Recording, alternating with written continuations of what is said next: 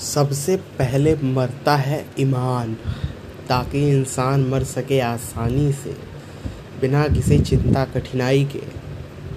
अस्पताल के बहते खून नेताओं की ठोड़ी पर सजते हैं, किसी लिपस्टिक के नए नवेले शेड की तरह। डॉक्टर होता है ईश्वर का सताया सबसे बेवकूफ़ इंसान, जिसे ईश्वर और नेताओं की साठ-गांठ के षड्यंत्र में पीसनी होती है अपने ईमान की चक्की। उसकी ईमान की चक्की में लाश खाते हैं हिचकोले।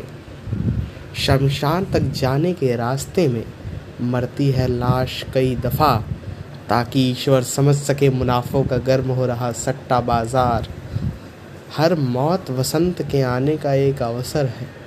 मृत्यु के प्रकृति में नएपन की झोंक है, मगर उसके लिए भट्टी में जलाना होता है सबसे पहले इंसान का ईमान।